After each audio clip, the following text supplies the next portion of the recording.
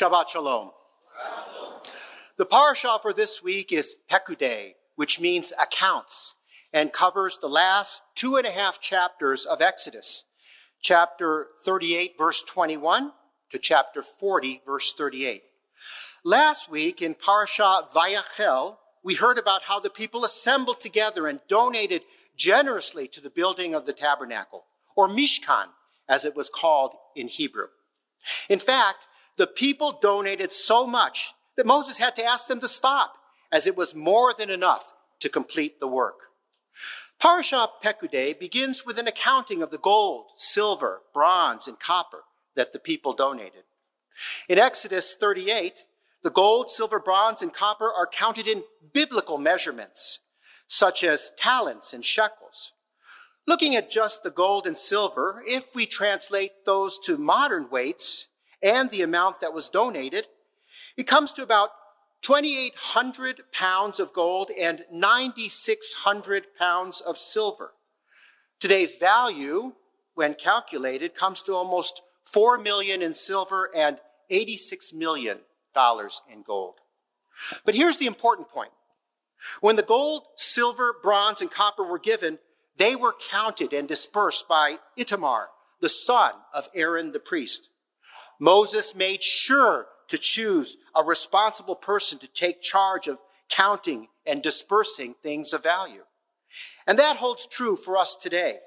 We want to make sure that we have access to people who we can trust with our things of value so that we can know that they are being used in a worthwhile manner. One of the things I really like about this parsha is that it is so positive and uplifting.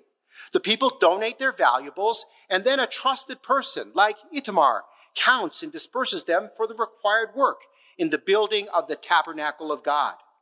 Bezalel and Oholiab, who we've been hearing about for a little while now, are the trusted artisans that then direct the work to completion.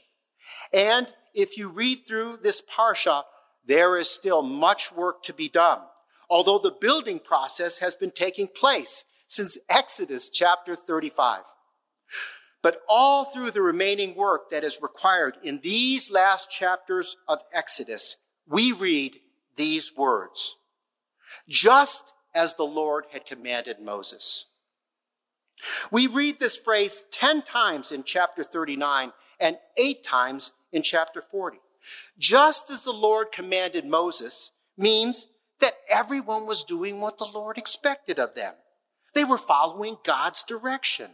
They were engaged in the tasks that he wanted them to be engaged in.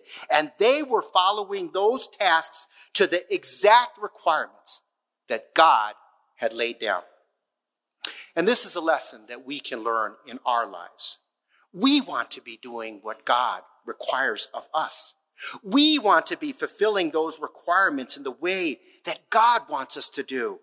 We want to have that sense that we are doing just as the Lord commands us. Part of the remaining work of the tabernacle is making the garments for the high priest, Aaron, the brother of Moses. Chapter 39 talks about the priestly garments that need to be made. The high priest garments are made with actual gold and include blue, purple, and scarlet material. Precious stones are utilized as well. The high priest's breastplate includes rubies, topaz, and emeralds, sapphires and diamonds, and other precious stones. The priestly robe contains pomegranate shapes of blue, purple, and scarlet, and twisted linen on the hem of the robe. The pomegranate shapes of the robe are intermingled with bells of pure gold. Think about how magnificent Aaron would have looked when he was dressed in the garments of the high priest. It had to be a wonderful and amazing sight. And then, finally, in chapter 40, all the work that has been taking place in building the tabernacle comes together.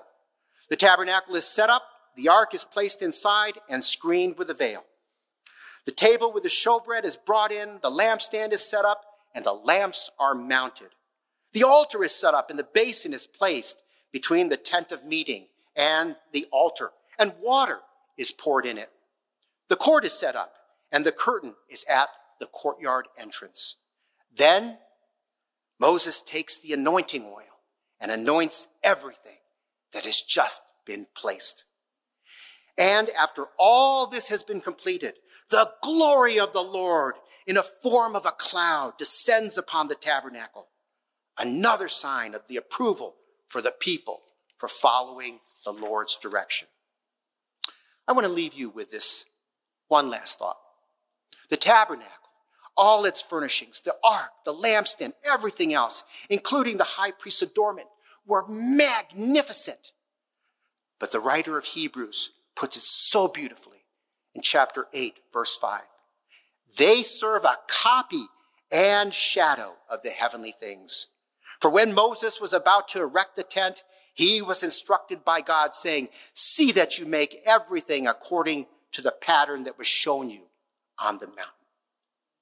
The tabernacle, all its furnishings, the high priest's adornments, all as magnificent as they were only a copy, a shadow of that which is to come, which is in heaven, as well as the Messiah, who was to come later as the final and great high priest, who offered his sacrifice once and for all to take away all the sins of the world, past, present, and future, for those who believe.